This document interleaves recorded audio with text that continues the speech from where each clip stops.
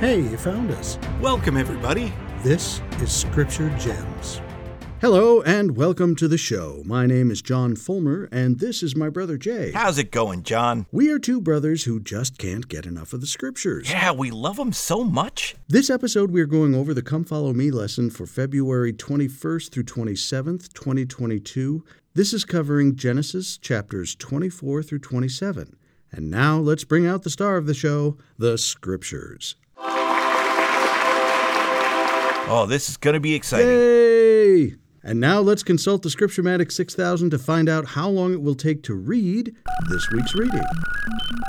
29 minutes, 40 seconds. And what would that be daily? 4 minutes, 14 seconds. Excellent. Here we've got time codes if you want to go chapter by chapter, or buckle up, we'll talk about them all together. Before we start, I wanted to talk about another resource. If, by the way, you're just joining us or recently have joined us, please go back to episode 1 for this Old Testament season, because we talked about a lot of great resources that can help you get the most out of your Old Testament studies. We'll be adding to those resources as we go along. And because we'll be talking about a really remarkable woman today, I thought I'd mention Heather Farrell's Women in the Scriptures website. She has done a really wonderful job of putting together articles and information and observations about the incredible women in all the Scriptures, New Testament, Old Testament, Church History, and Book of Mormon. We'll put a link to her website in the description, but it's womeninthescriptures.com. I think it's a great project, and I recommend it. So let's get started with Genesis chapter 24. Remember that the Lord had promised Abraham and Sarah that their son Isaac would receive the blessings of the Abrahamic covenant, and that all the families of the earth would be blessed through Isaac's descendants. Well, if Isaac's going to have descendants, he needs a wife. But where do you find such a wife? It's important to remember that women were a very powerful influence in the Old Testament. Children stayed with their mother until they were 12, both boys and girls, and she instructed them. Women were responsible for the care and discipline of their children, and they taught them their religious ideologies and their duties and responsibilities to God. And then at age 12, the boys would go on and apprentice with their fathers and learn what it is to be a man and take on those responsibilities. So women were incredibly influential. Here's a couple of scriptures to elaborate on this idea. In Exodus 34:16, as Moses explains to the Israelites that they should worship no other gods, he warns them that if they make a covenant with the Canaanites, they, the Canaanites, will turn them to their gods. He says in verse 16, "And thou take of their daughters, Canaanites, unto thy sons, and their daughters go a-whoring after their gods, and make thy sons go a-whoring after their gods." So if you marry women who have a different religious point of view than you, in this case the Canaanites, they will shift you and your whole family to their gods. In Numbers chapter 25, verses 1 and 2, it's the Moabite women who led the Israelites to worship their gods. In Nehemiah 13, 23 to 24, and we'll add 26 in there too. "In those days also saw I Jews that had married wives of Ashdod, of Ammon, and of Moab. And their children spake half in the speech of Ashdod, and could not speak in the Jews' language, but according to the language of each people." And then he locks his point home in verse 26. "Did not Solomon, king of Israel, sin by these things? Yet among many nations was there no king like him, who was beloved of his God, and God made him king over all Israel. Nevertheless, even him did outlandish," meaning foreign, "women cause to sin," by which he means to worship other gods. So even the great King Solomon fell to that influence. In Proverbs 1, verse 8, it says, "My son, hear the instruction of thy father, and forsake not the law of thy mother." In Proverbs 31:1, it says, "The words of King Lemuel, the prophecy that his mother taught him." Does this give you a sense of how powerful and influential women were? So if we're going to choose a woman that will join Isaac as the inheritor of the Abrahamic covenant, this choice is of extreme importance. So let's take a look at how this was approached. In chapter 24, let's start with verse 1. And Abraham was old and well stricken in age. And the Lord had blessed Abraham in all things. And Abraham said unto his eldest servant of his house, that ruled over all that he had, Put, I pray thee, thy hand under my thigh, and I will make thee swear by the Lord, the God of heaven, and the God of the earth, that thou shalt not take a wife unto my son of the daughters of the Canaanites, among whom I dwell. Now, a quick note on verse 2, where it says eldest servant. Note the footnote on that. It takes you to Genesis chapter 15, verse 2. We talked about that in a previous lesson. The name of the servant is Eliezer of Damascus. Also note an interesting Joseph Smith translation correction. That phrase, hand under thigh. Of the sources I've read, the meaning of this is only speculatory. The Joseph Smith translation changes it to hand under my hand.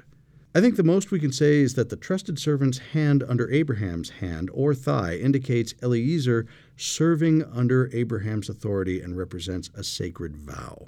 Yeah. That seems clear. Yep, good point. Let's go on in verse 4. But thou shalt go unto my country, and to my kindred, and take a wife unto my son Isaac. Now, the journey that he's talking about, from Abraham's location in the land of Canaan to Mesopotamia, where his relatives lived, was a distance of approximately 550 miles using ancient routes. This journey would require substantial time, around 3 weeks in one direction, I might add, as well as effort and provisions. So think of the effort that is going into finding the right spouse. It's really staggering. There's a quote that we wanted to include from an Ensign article in February 1999. This is from President Gordon B. Hinckley in an article named Life's Obligations, where he says, quote, "There is no substitute for marrying in the temple. It is the only place under the heavens where marriage can be solemnized for eternity. Don't cheat yourself. Don't cheat your companion. Don't shortchange your lives. Marry the right person in the right place at the right time." End quote. That is good counsel, and we see that illustrated how important that is in this story. So, in verse 10, the good servant Eliezer leaves Abraham taking 10 camels and traveling to Nahor in Mesopotamia. Now, when this gives you details, pay attention. It says 10 camels. Let's carefully explore the details in verses 11 through 21 and see if we can paint a picture of what's happening. We don't always get specific details in our stories, so when they're there, we should really pay attention, look for details, adjectives, verbs, etc., and will help.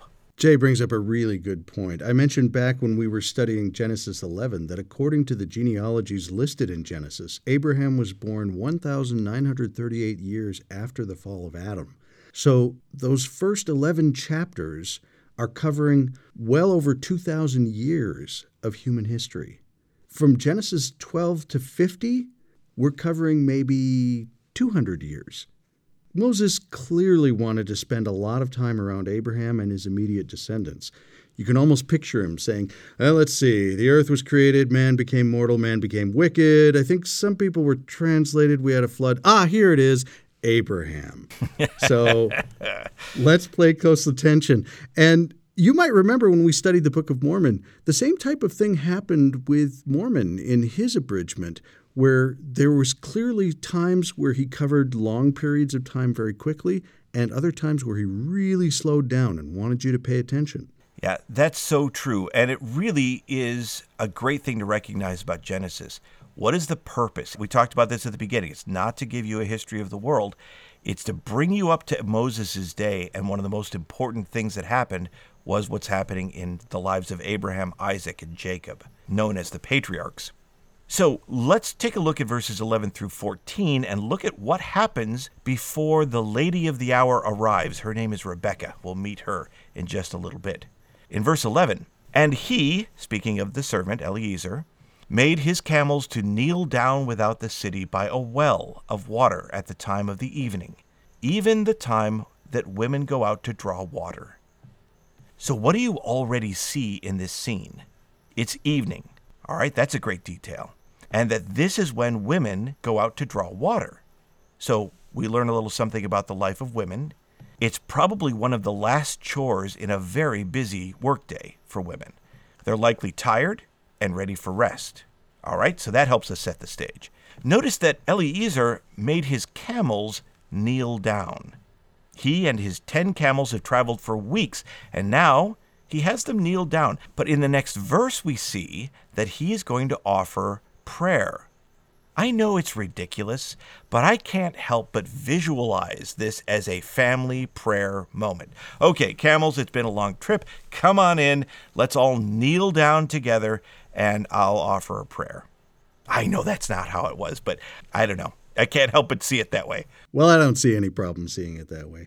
Verse 12, and he said, O Lord God of my master Abraham, I pray thee, send me good speed this day, and show kindness unto my master Abraham.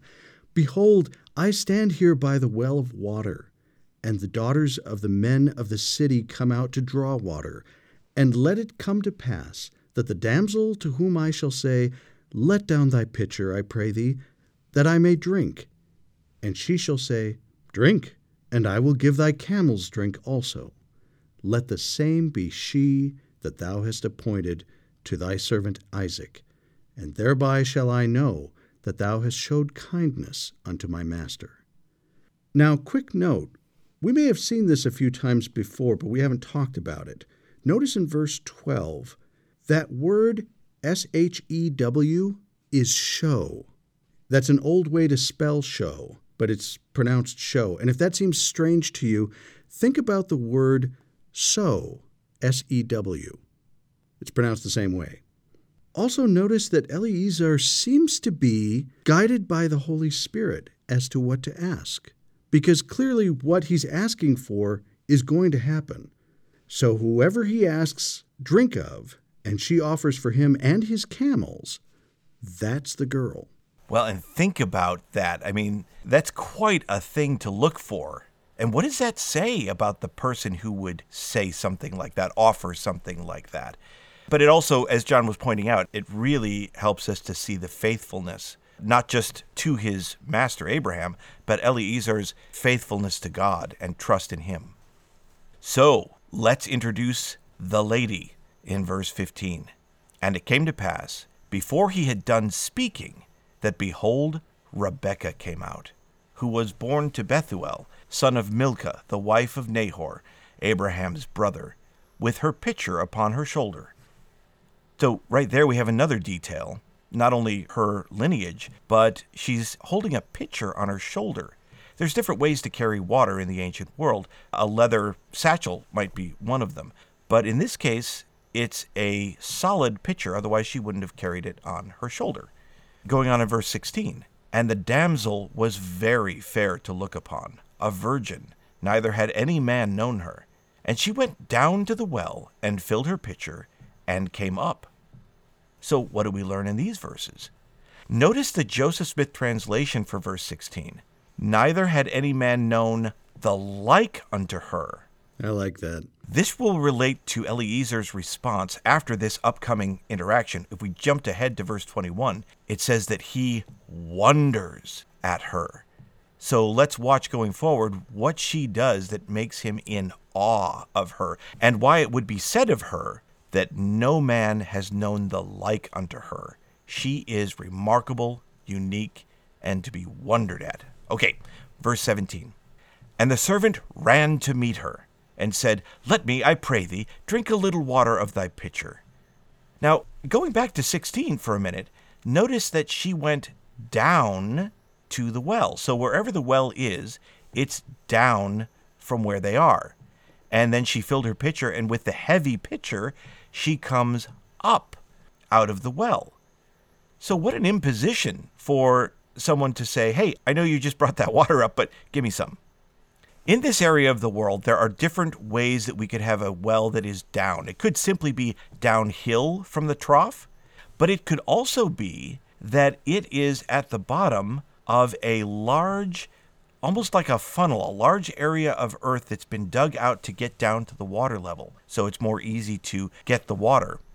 If so, she would have to go down almost in a spiral path down to the bottom. and there would be the well, and she would get the water, and she would come up and out. However it is, there is a down to the well and up from the well. So going on to verse 18, and she said, "Drink, my lord." And she hasted. Notice that. She wasn't like, "Oh, fine." She hasted and let down her pitcher upon her hand and gave him drink. All right, well, that's half of it. Verse 19, and when she had done giving him drink, she said, "I will draw water for thy camels also, until they have done drinking." Now, wait a minute. What he was looking for was already remarkable. A woman that would voluntarily get water for his camels. But she voluntarily adds a little piece on the end here, which I think is quite remarkable. It's not just that she's going to get some water for the camels. She has committed herself at the end of a long workday with other responsibilities for this stranger to get water until his camels can drink no more. And remember, 10 camels. So how much water can a thirsty camel drink? Ooh, numbers. Well, a single thirsty camel has been known to drink up to 30 gallons or 100 liters of water in a single visit to a well. Some suggest even twice that much. Remember, that's one camel. He had 10 camels, so Rebekah may have drawn as much as 300 gallons of water. I don't know how big her pitcher was, but I'm sure that meant at least 100 trips between the well and the trough. That's remarkable. Now, let's change those numbers just a little bit. Let's say we took one of the lowest numbers. The lowest number I could find for a thirsty camel would be 20 gallons. So let's take the lowest number camels might drink, and let's take the highest she might be able to carry, because John's estimating it at like 3 gallons. And remember, it's like a ceramic pitcher she's carrying on her shoulder. But let's say she's a superstar and could do 4 gallons per trip. That's still 50 trips. So either way, however you work those numbers, she is incredible.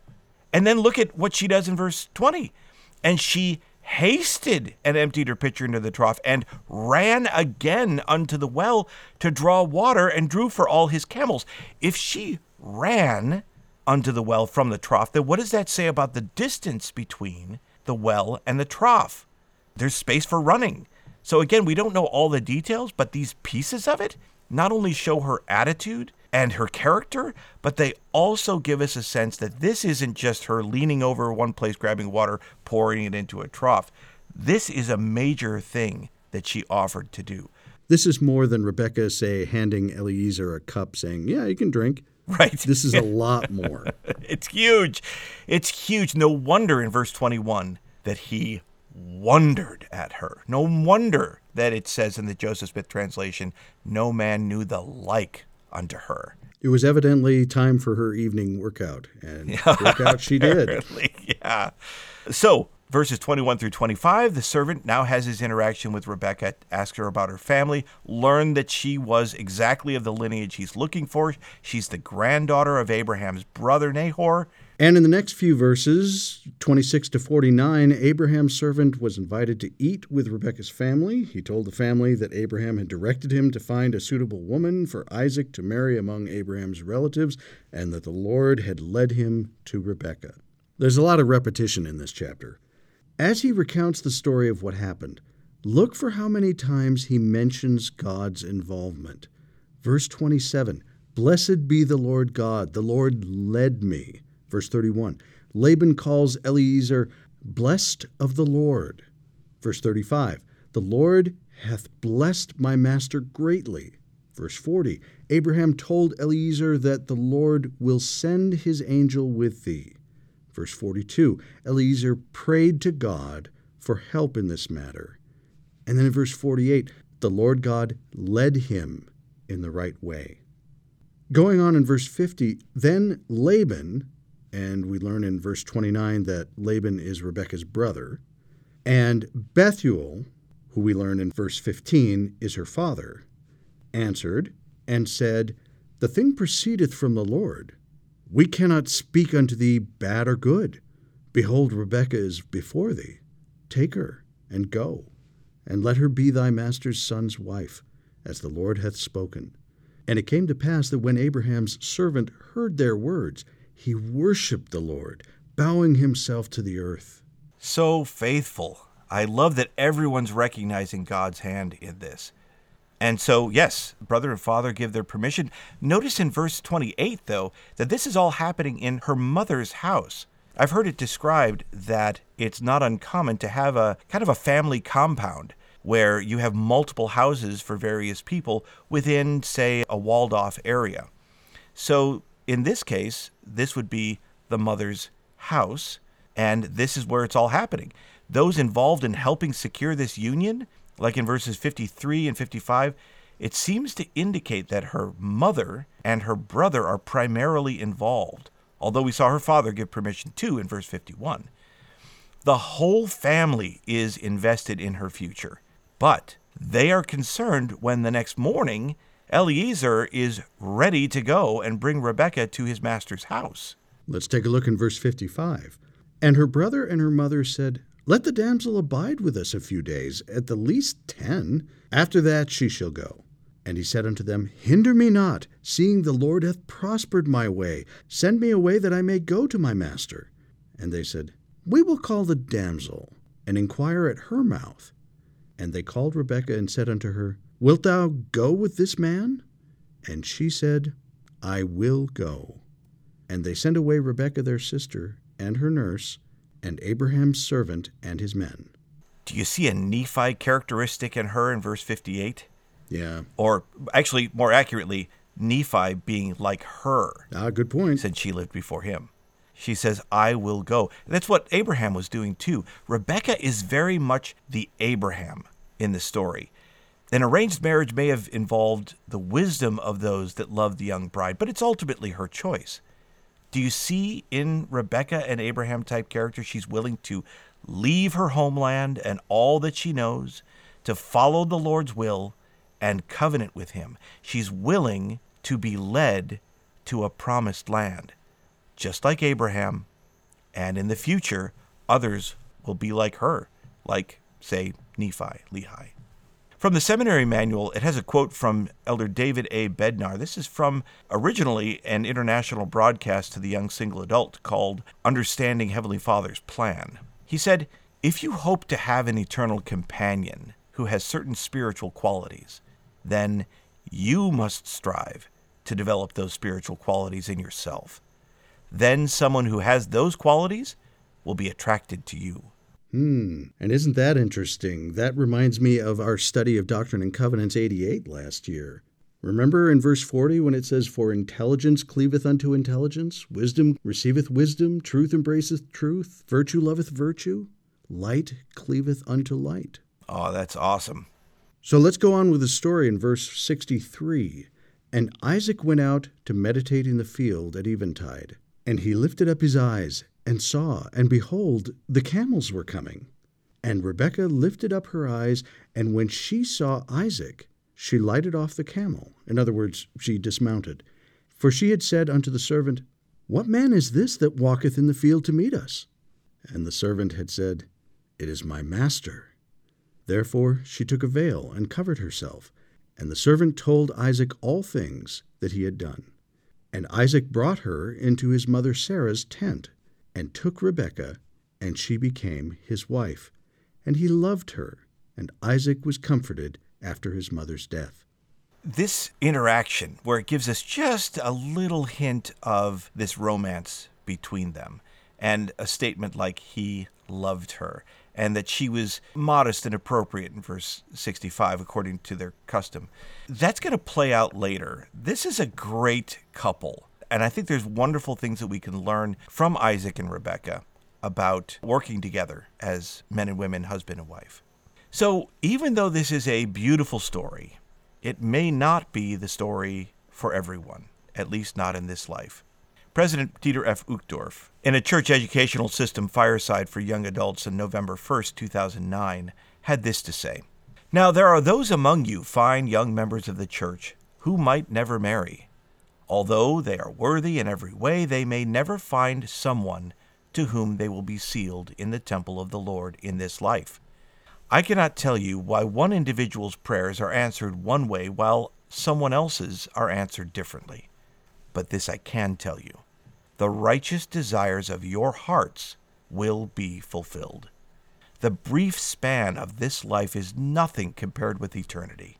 And if only we can hope and exercise faith and joyfully endure to the end, there, in that great heavenly future, we will have the fulfillment of the righteous desires of our hearts, and so very much more than we can scarcely comprehend now. That's a great perspective from President Uchtdorf. So that brings us to chapter 25. In the first 11 verses, it recounts Abraham's final years on the earth. Before Abraham died, he married a woman named Keturah, who bore 6 sons. Keturah is referred to in the scriptures as a concubine in 1 Chronicles 1:32. In the Old Testament, the word concubine is used to describe women who, in the time and culture in which they lived, were legally married to a man, but had a lower social status than a wife. And that information comes from the seminary manual. Now, the descendants of one of Abraham's sons with Keturah, Midian, are going to play a particularly important role in the stories to come. Keep an eye out for the Midianites. Yep, good point. Also note that Abraham died at 175. That's in verse 7. The term score is not really used that much anymore, but it means 20. It's an excessive amount of math, I know, but 163 years means 100 plus 3 times 20 plus 15. And remember, PEMDAS, multiplication should be performed first. Either way, as it says in verse 8, he certainly died in a good old age, an old man and full of years, and was gathered to his people. And that's another interesting phrase that we'll see a few times in the Old Testament. It's an ancient phrase meaning to die, to pass on, as we might say today. The Institute Manual points out that this phrase, gathered to his people, is evidence of ancient people's understanding of an afterlife.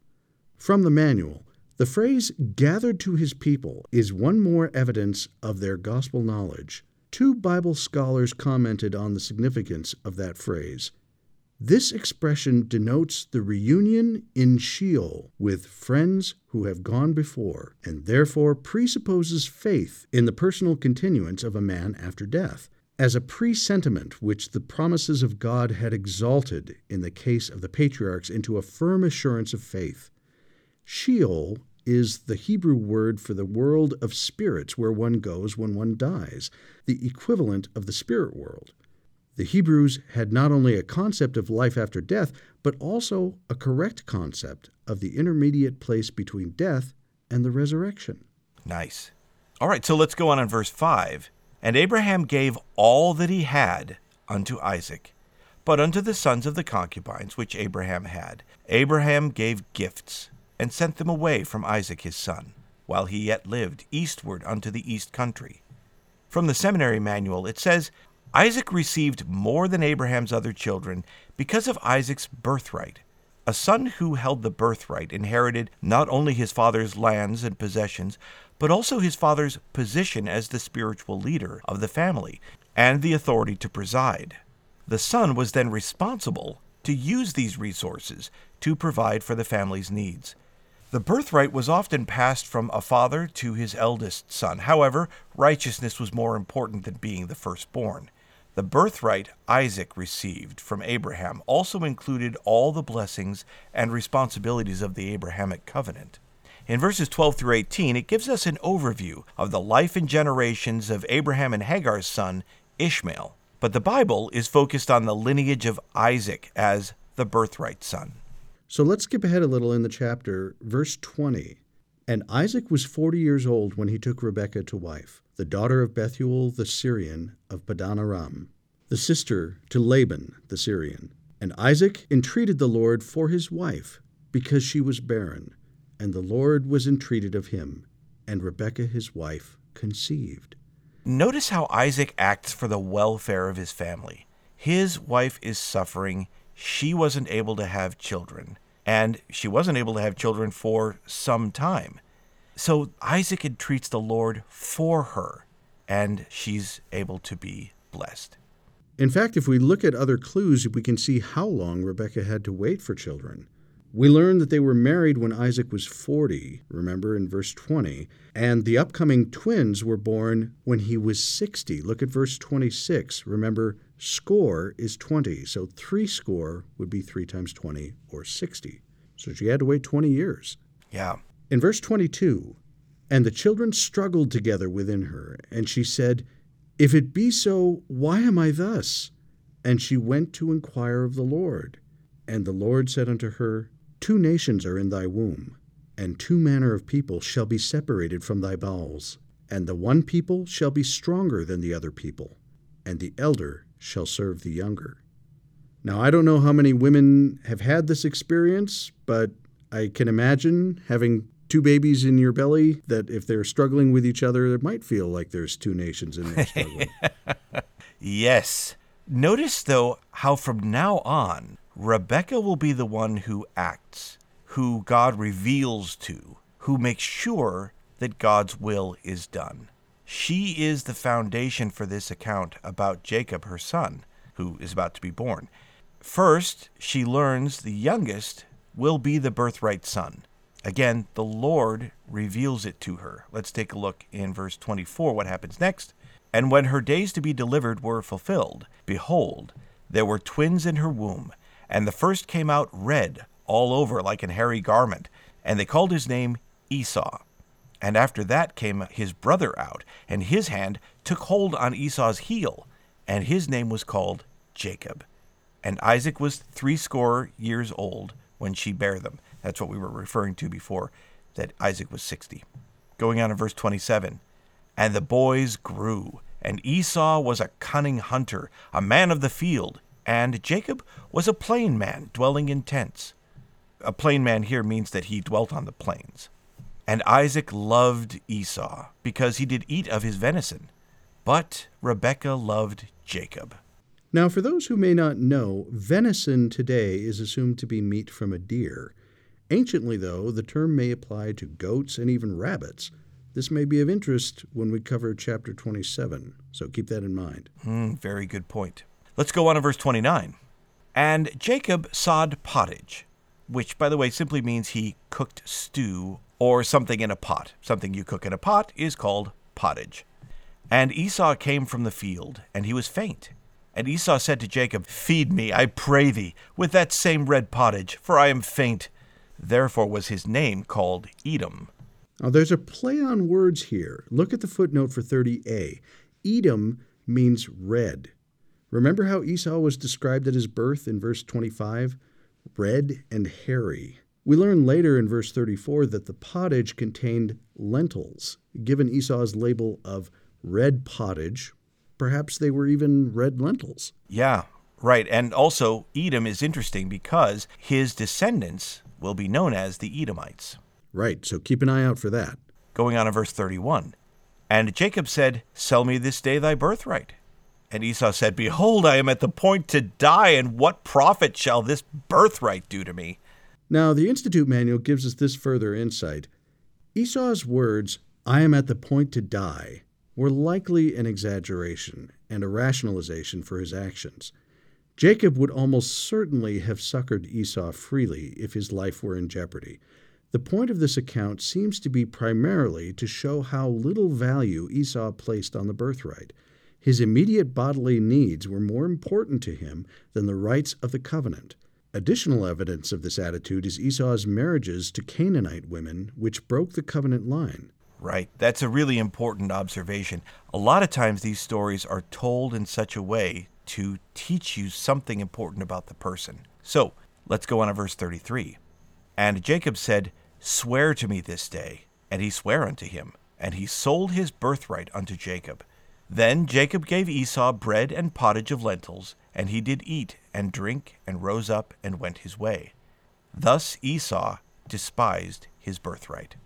From October 1985 General Conference, Elder Dallin H. Oakes gives us this insight, quote, The firstborn Esau despised his birthright. Jacob, the second twin, desired it. Jacob valued the spiritual, while Esau sought the things of this world.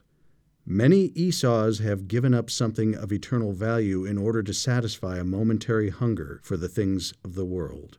End quote. Yeah, that's such a good point. And this is an important principle as we read these stories, because some of the stories, especially earlier in Genesis, but in other places, can seem very strange in some ways, certainly culturally different. Part of it may be we don't have the whole story, but most importantly, there's a point the author's trying to make. And so don't get too caught up in the details. Look for what the intent of the author is in telling us this story. So let's go on in Genesis chapter 26. The Lord guided Isaac and blessed him both spiritually and temporally by highlighting Isaac's blessings.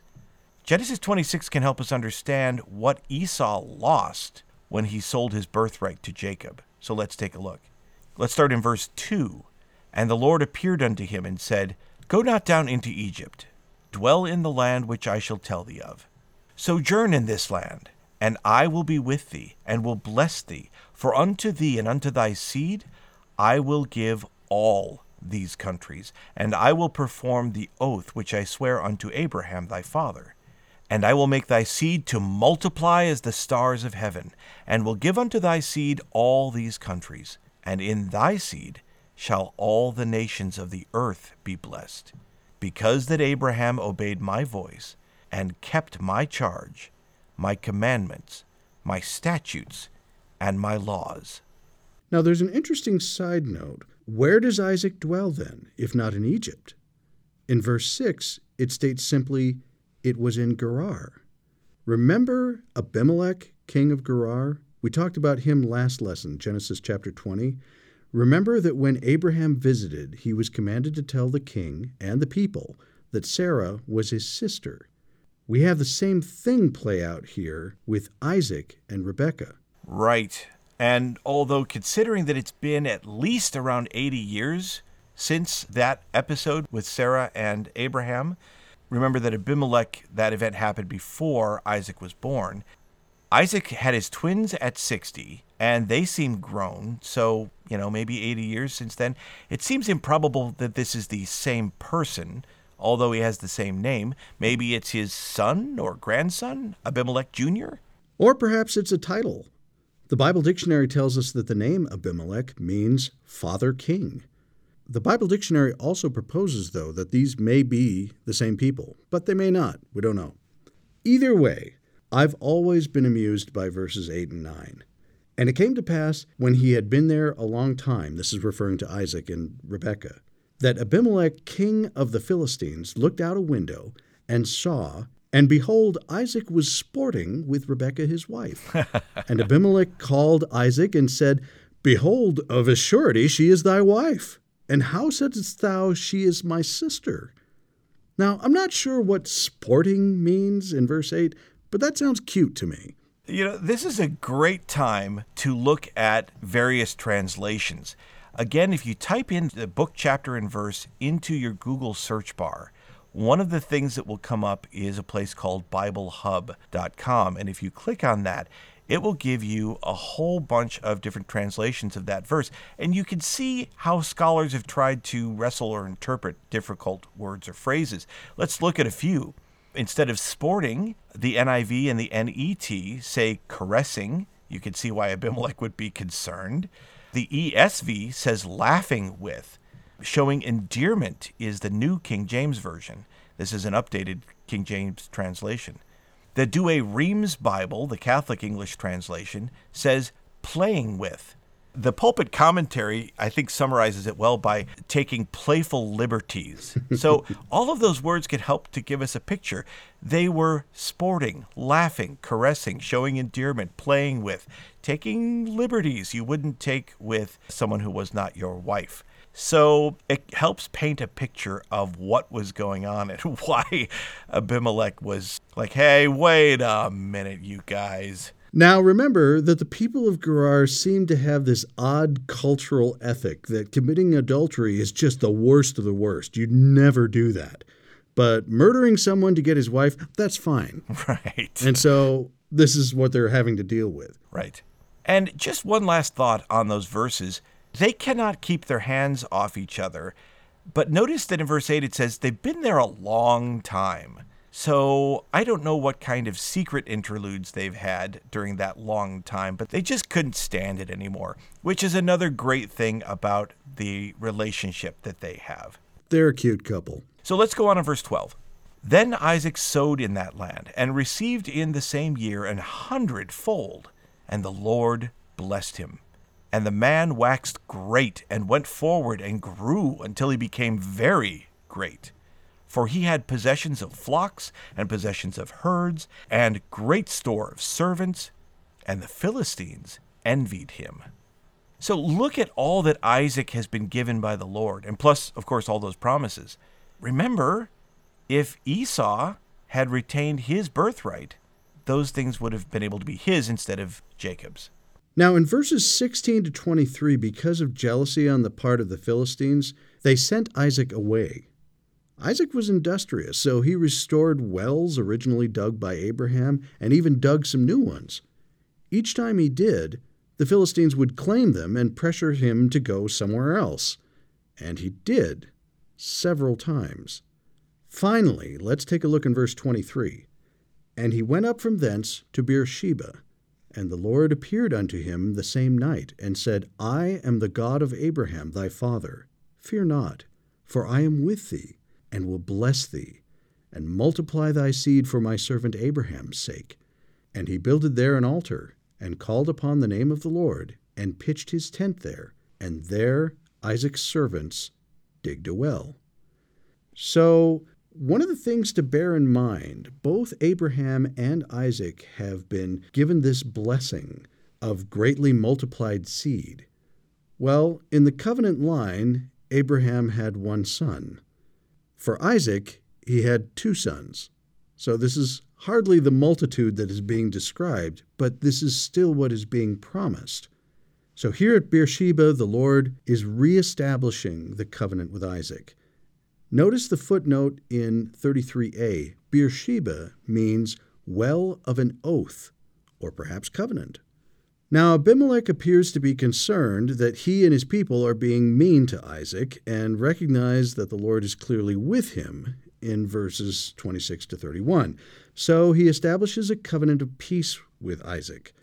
Given what we just read, it would seem that Abimelech was more motivated out of fear that Isaac would easily be able to overthrow him, as he had been so miraculously successful in his endeavors. Either way, though, a covenant of peace is made. Nice. So in verse 34, and Esau was 40 years old when he took to wife Judith, the daughter of Beeri the Hittite, and Bashemath, the daughter of Elon the Hittite, which were a grief of mind unto Isaac and to Rebekah. So now why would that be? Esau married outside of the faith. Right. That brings us to Genesis chapter 27. Now, the first 33 verses, 1 through 33, Isaac intends to give the birthright blessing to Esau. However, Rebekah had previously learned by revelation, which we read, that Jacob was to receive the birthright. What follows is a story that, again, is a little bit difficult to understand. Rebekah instructed Jacob to approach Isaac, his father, who was physically blind, and present himself as though he were Esau, so that Jacob could receive the birthright blessing. Jacob reluctantly carried out this plan and received the blessing. So even if we don't understand the whole story, there's a couple of things that we can understand. 1, Rebekah knows because the Lord told her how things were supposed to be. And she, being a person who gets things done, makes sure that it happens as the Lord intended, even if Isaac is not at his full capacities. The Institute Manual gives us this further confirmation of that insight. The Lord intended from the beginning that the birthright blessing be given to Jacob. After Isaac learned that he had unknowingly bestowed the birthright blessing on Jacob, he could have revoked the blessing and cursed Jacob instead. Right. However, Isaac declared that Jacob shall be blessed, indicating that the Lord's will had been accomplished. Right. The outcome is maybe more important than the process of the story of what happens. Let's take a look at verse 34. And when Esau heard the words of his father, he cried with a great and exceedingly bitter cry, and said unto his father, Bless me, even me also, O my father. And he said, Thy brother came with subtlety, and hath taken away thy blessing. And he said, Is not he rightly named Jacob? For he hath supplanted me these 2 times. Now, check the footnote in verse 36. The name Jacob means supplanter, or one who forcefully or strategically takes the place of another. So it's another play on words there. Yeah, and in this case, it's important because it's the Lord's will that happens because of the character of Jacob. Going on. He took away my birthright, and behold, now he hath taken away my blessing. Now, did Jacob really take away the birthright from Esau? Or perhaps did Esau give his birthright to Jacob and is having buyer's remorse now? Right. I mean, there are times, and we may all be able to relate to this, where we want the blessings of keeping the commandments, even if we're not willing to be righteous and prioritize those righteous things. God's will is happening here, and Esau is only concerned about himself. Going on. And he said, again, Esau is still talking here, Hast thou not reserved a blessing for me?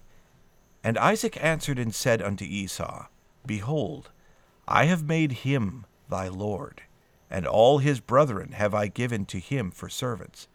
And with corn and wine have I sustained him. And what shall I do now unto thee, my son? And Esau said unto his father, Hast thou but one blessing, my father? Bless me, even me also, O my father. And Esau lifted up his voice and wept.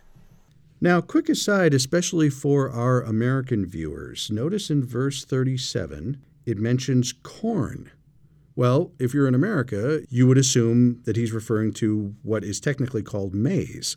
Corn is an Old English word that refers to really any grain. Right. Essentially the fruits of the field. Right. So notice here that Isaac is not unsympathetic to his son, but remember the grief that he's already caused by marrying outside of the covenant and not prioritizing that covenant relationship that was given to Abraham and also renewed with Isaac. It needs to be renewed to go forward to bless the earth. Now in verses 39 through 46, Esau did receive a blessing from Isaac. However, angry at losing the birthright blessing, Esau decided to kill Jacob. So this gives us a little more insight into Esau's character. Yes, right. Verse 41, And Esau hated Jacob because of the blessing wherewith his father blessed him. And Esau said in his heart, The days of mourning for my father are at hand, then will I slay my brother Jacob.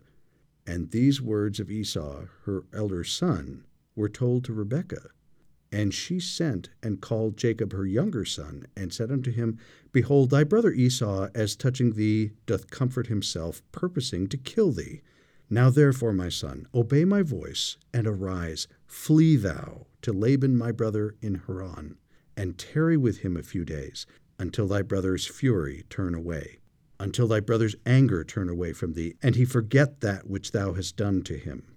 Then I will send and fetch thee from thence. Why should I be deprived also of you both in one day? Now she says both because in a scenario where Esau would murder Jacob, Jacob would die, but Esau would be executed because he murdered somebody. Verse 46, And Rebekah said to Isaac, I am weary of my life because of the daughters of Heth. If Jacob take a wife of the daughters of Heth, such as these which are of the daughters of the land, what good shall my life do me? All right, so that ends our chapter, and we will find out next time what happens. How will Jacob be able to find a wife who will be powerful enough to carry on this great covenant as Rebekah and Isaac both hope for? But let's wrap up at least one of the themes in the stories today with a quote from Elder Richard G. Scott from the General Conference of April 1997. He says simply this: Think of the long view of life, not just what's going to happen today or tomorrow. Don't give up what you most want in life for something you think you want now. Isn't that profound counsel? Yeah. Well, what an amazing journey today. We've covered the story of Isaac and Rebekah and their 2 sons, Esau and Jacob. There's much more to talk about these covenant patriarchs, so keep reading your scriptures and we'll talk more about them in our next lesson. We'll see you then. This podcast is not officially affiliated with The Church of Jesus Christ of Latter-day Saints. But we're really big fans.